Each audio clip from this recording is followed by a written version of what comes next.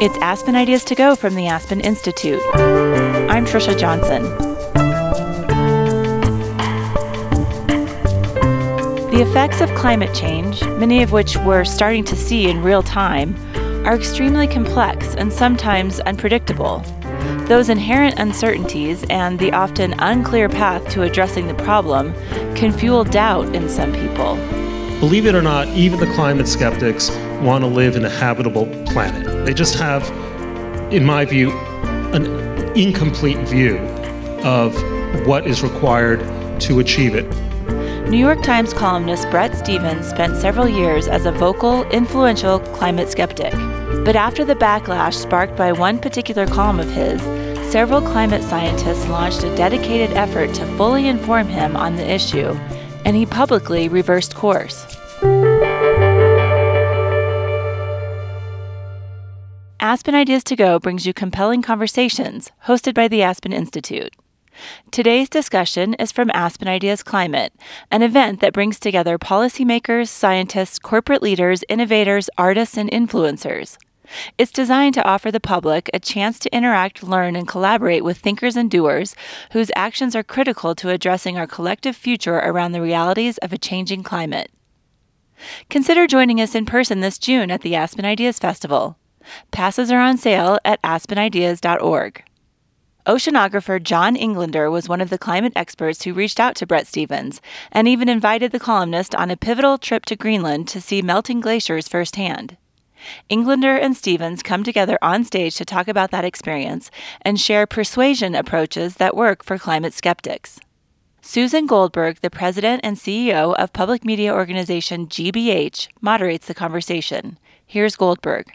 So, this is an interesting pairing, and you're probably wondering, why are these two people together? So let me just set that up a little bit.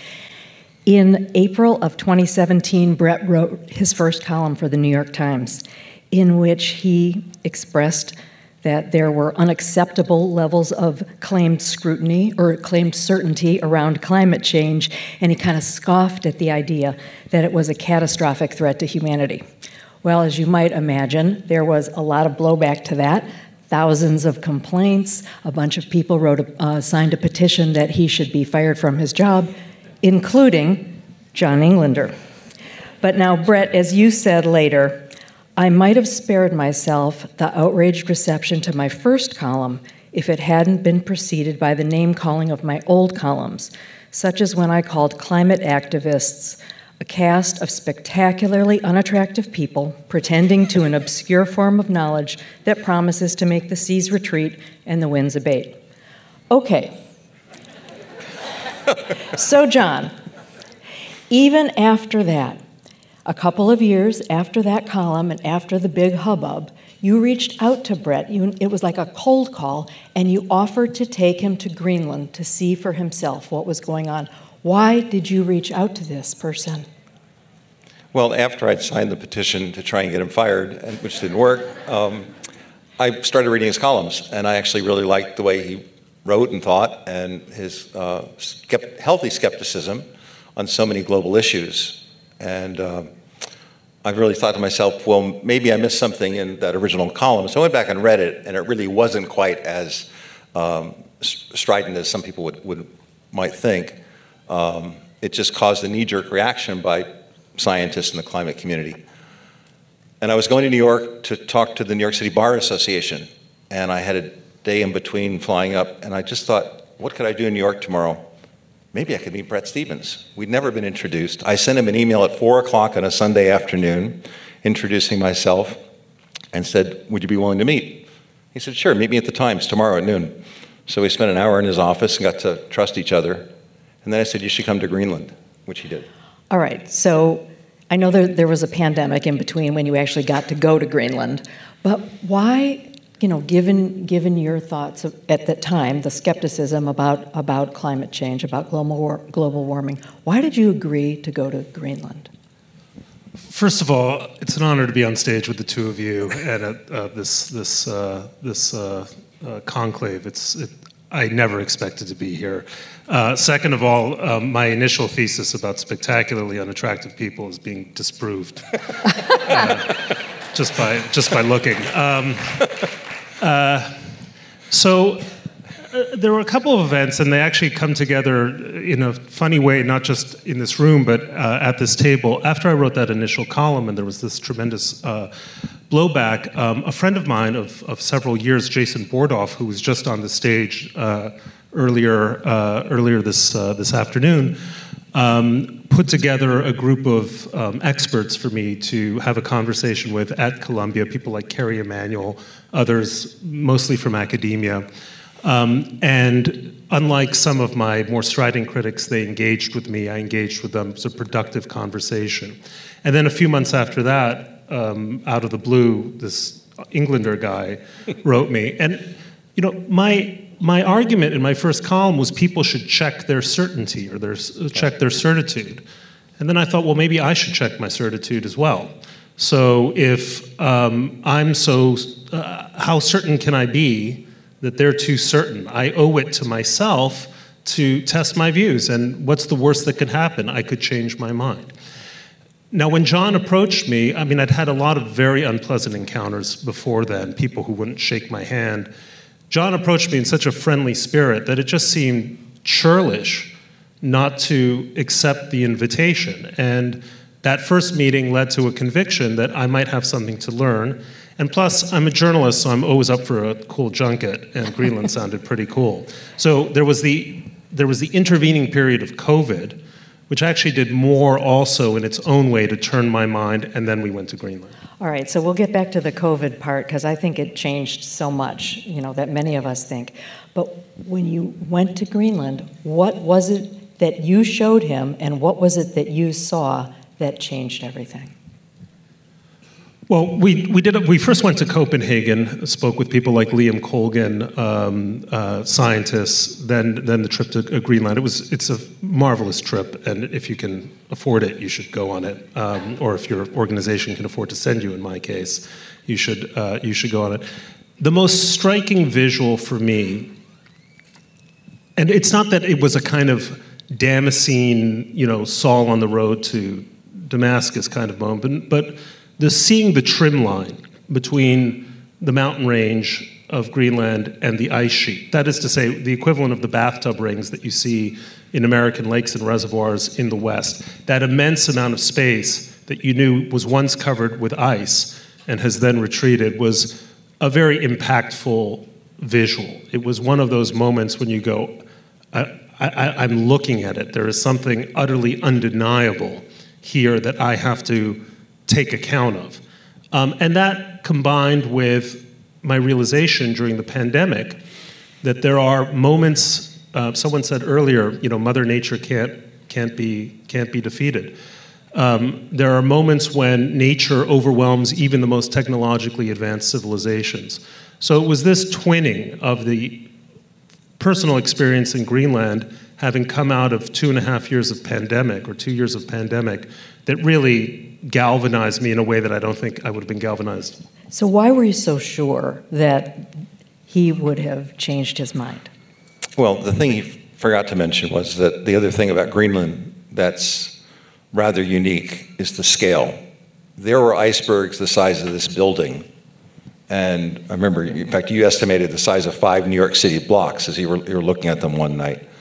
We've all seen glaciers maybe in Alaska or the Alps or Glacier National Park or something like that. The scale of Greenland is times 100. We're talking 2 miles of ice. There's enough ice there that if it melts, the global sea level raises 24 feet. And it's melting. In fact, there was a headline this week in the Washington Post that it's melting faster than ever, record heat.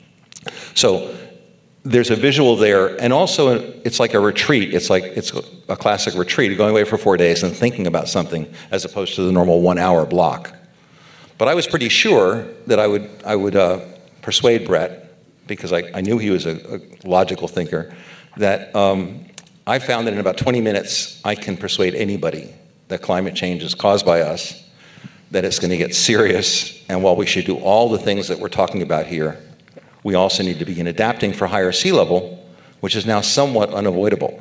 Okay, John, we've got to clone you and just get you out there talking to everybody. But since that can't happen, and since we can't take everybody to Greenland, which Yes. would also be pretty bad for the environment. Yes.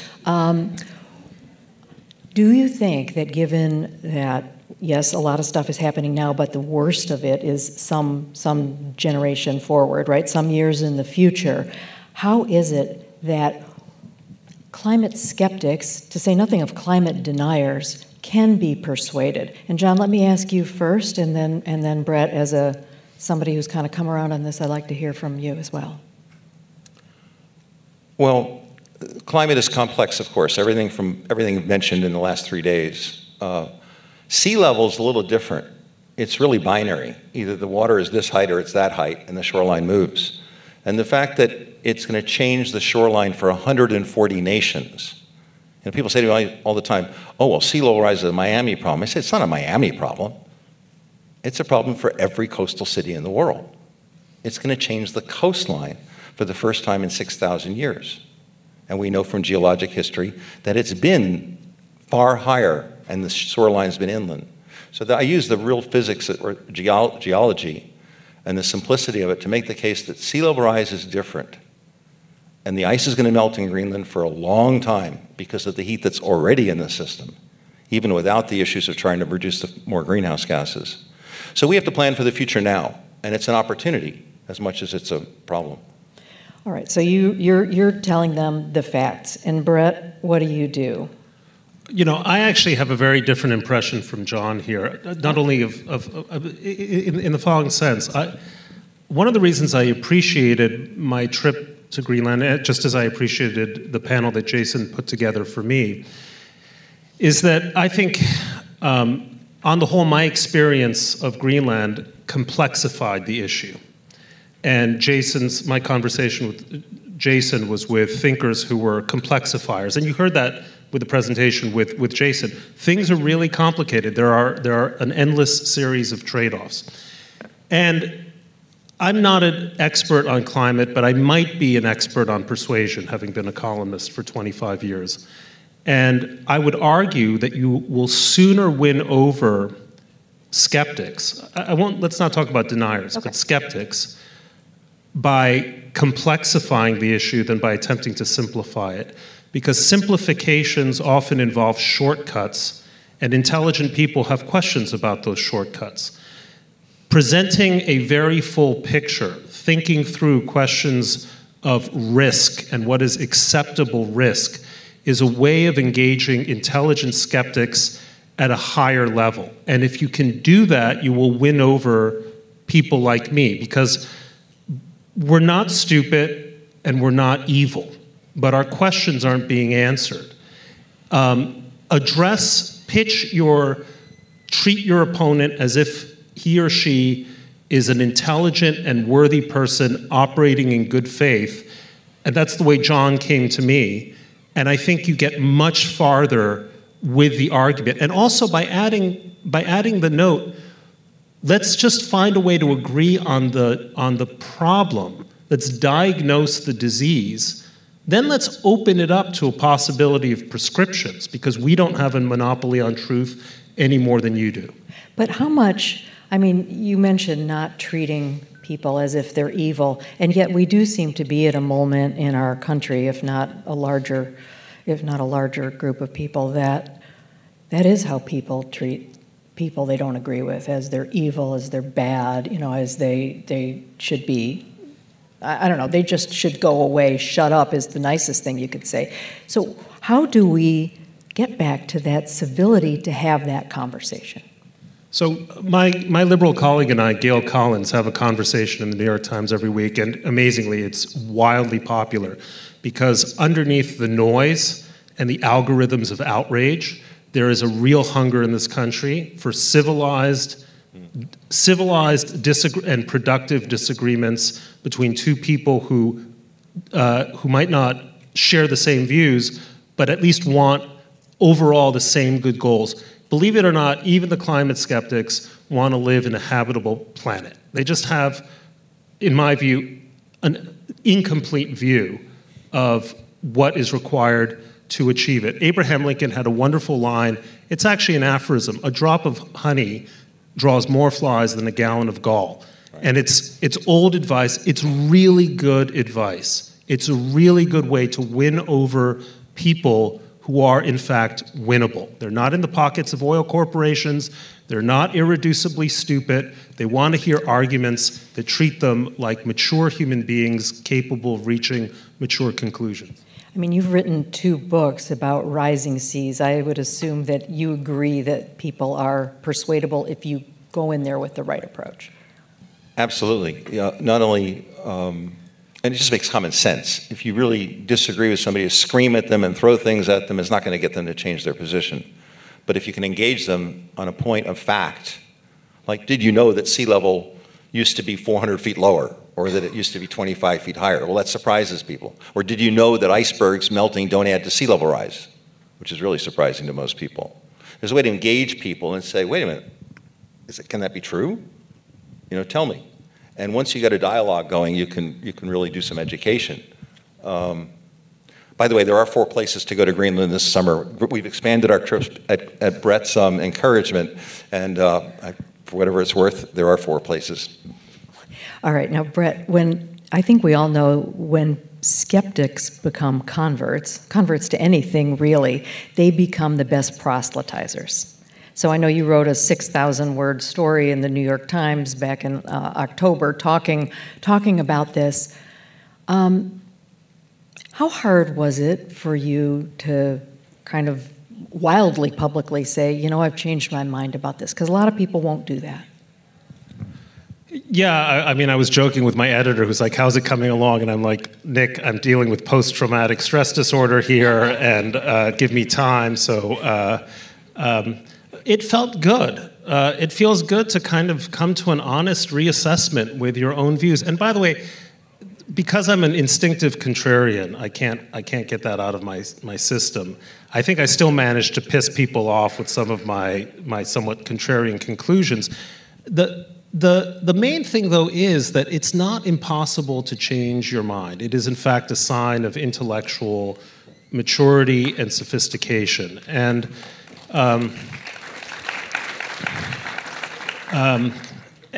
also, it's possible to engage on, I think, a much deeper level. Because again, from what I've seen of this conference, the kinds of trade-offs and challenges that climate presents the world are so serious, so difficult, that you have to find a way to engage, and you're going to have to find a way to engage across lines that previously haven't been crossed. We're getting nowhere. We're getting nowhere with the current dialogue that we have. It shouldn't have to be that way. You can start having really productive conversations. Again, I said this before, coming to people and saying, hey, listen, we're not in possession of 100% of the truth. Let's talk about the kinds of solutions that could begin to make sense. My own view is we don't need one solution. We need 500 solutions.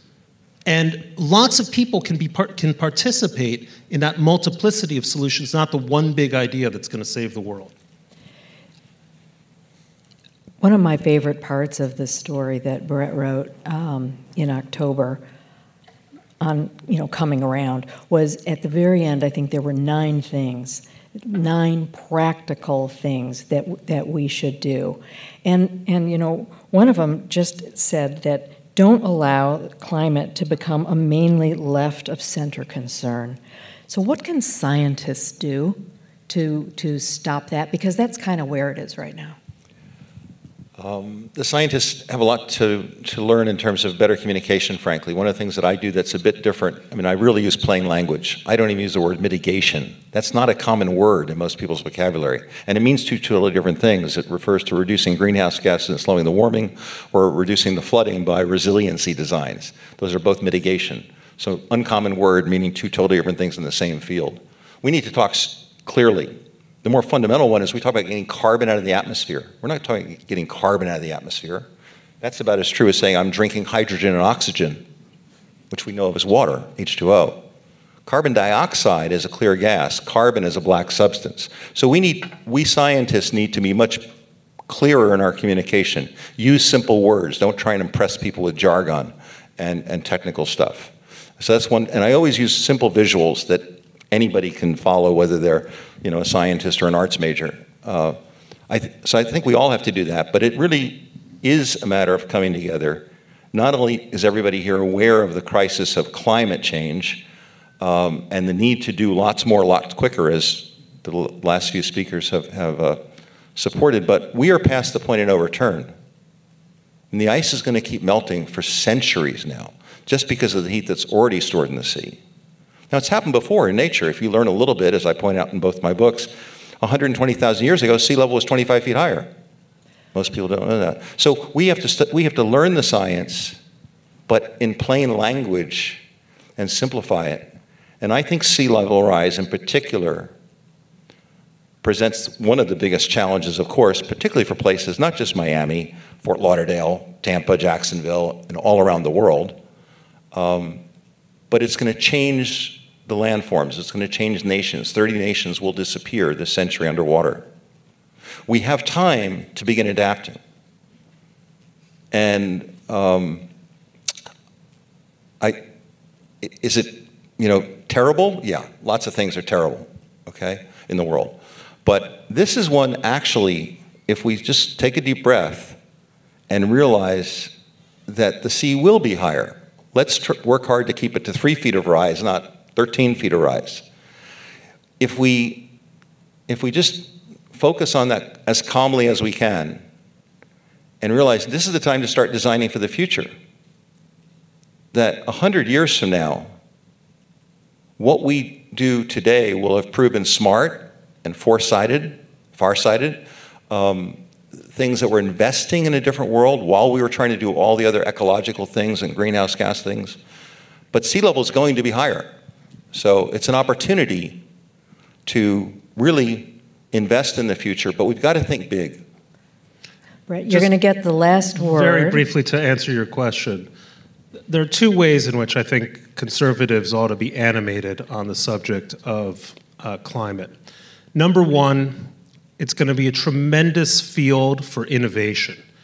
And those who are conservative on the libertarian side should see this as an opportunity for huge technological, game-changing advances in the future that work with the grain of a capitalist free market economy, not against the grain. The second thing is that if being a conservative means anything, it means that you care about generations not yet born. Some of the effects of climate, the ones that scare us, we'll be dead for, in all likelihood. But our great-grandchildren will be alive for them. And if a conservative is supposed to mean anything, it's the belief that you have fiduciary responsibilities for future generations, which behooves moral action today rather than letting it go for the future. So on those 2 points alone, I think that's the way in which you begin to engage people whose views you currently don't share. One last thing. There's a wonderful saying, the guy who founded AIPAC, very successful lobby, once said, "We have no enemies. We only have friends and potential friends." And I would just urge the climate community to operate on that same principle. You have no enemies. We all care about the climate. You have friends and you have potential friends. Work on that potential. Okay. I want to thank my friends Bret and John. I want to thank you all, and I mostly want to thank Aspen Ideas Climate for this really thought-provoking and inspirational last few days. Thank you very much.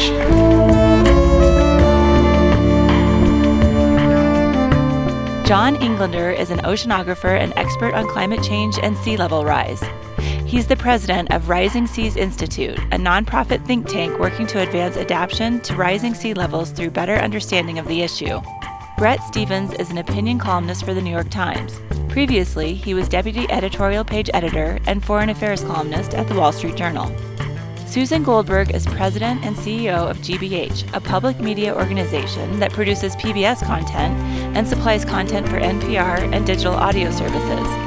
She was previously Vice Dean and Professor of Practice at Arizona State University and Editor-in-Chief of National Geographic. If you are inspired by this conversation, we invite you to experience the Aspen Ideas Festival in person this June. Register today at aspenideas.org. Today's show was programmed by the Aspen Ideas Climate Team and produced by Natalie Jones and me. Our music is by Wonderly. I'm Trisha Johnson. Thanks for listening.